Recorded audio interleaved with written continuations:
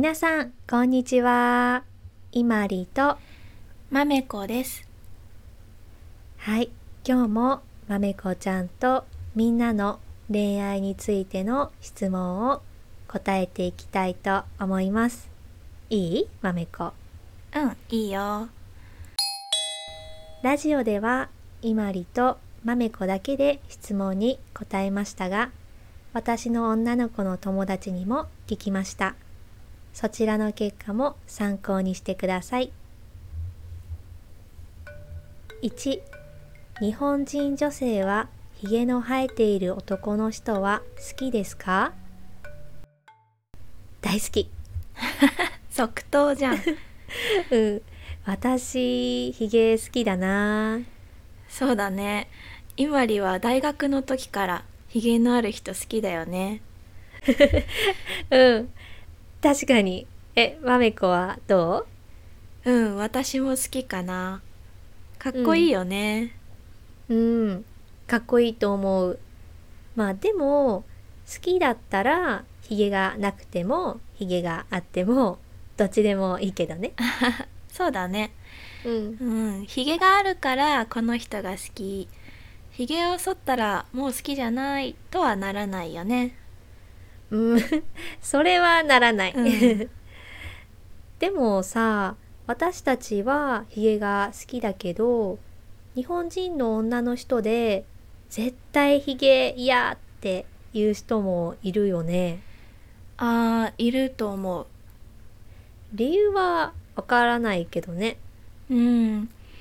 私のイメージだけど、多分ヒゲ好きうん。な人とヒゲが嫌いな人は半分半分な感じがする。ああ、そうかも。まあ、でも、まあ好きだったら関係ないよね。そう。関係ないよ、ヒゲなんて。2、日本のドラマで見ましたが、壁ドンをされたことがありますか？壁ドンとは、女の人の前に男の人が立って壁にドンと手をつく行為です。ドラマや漫画でよく出てきます。この後、男の人が耳元でささやいたりキスをしたりすることが多いです。ない？面白い質問だね。ある？まめこ。ないないないよ。だよね。現実である人いるのかな？いるのかな。私はされてみたいけどね。なんで？なんかドキッとするじゃん。えー怖くない？なんか変なことされそそれがドキッとするんだよ。う。変だね、まめこ。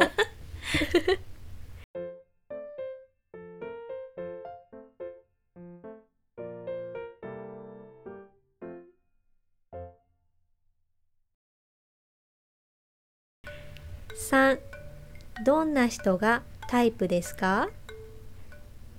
タイプか。難しい。まめこは？うーん、穏やかな人。おー、なるほど。うん、あまり怒ることがなくて優しく話をする人がいいな。なるほどね。優しい人、まあいいよね。ひまりは？難しい。優しい人がいいけど、その他のタイプってよくわからない。そっかそっか。うん。優しかったら何でもいいってこと？え、なんでもは良くないけど、まあ、タイプは本当人それぞれだよね。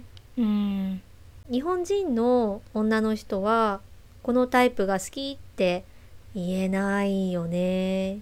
そうだね。うん。まあ、私の友達にも聞いたので、参考になるかわからないけど、見てみてください。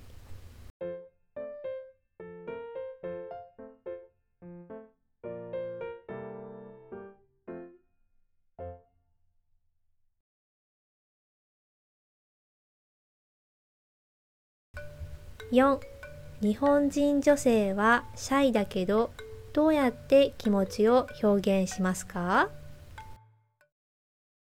シャイだね。シャイだね。私も自うん。分の気持ちを言うのは苦手だな。あう同じん。く。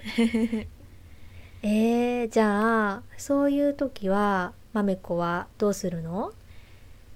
うーん、言えないからうん。手紙とかメッセージで書いて伝えるかな。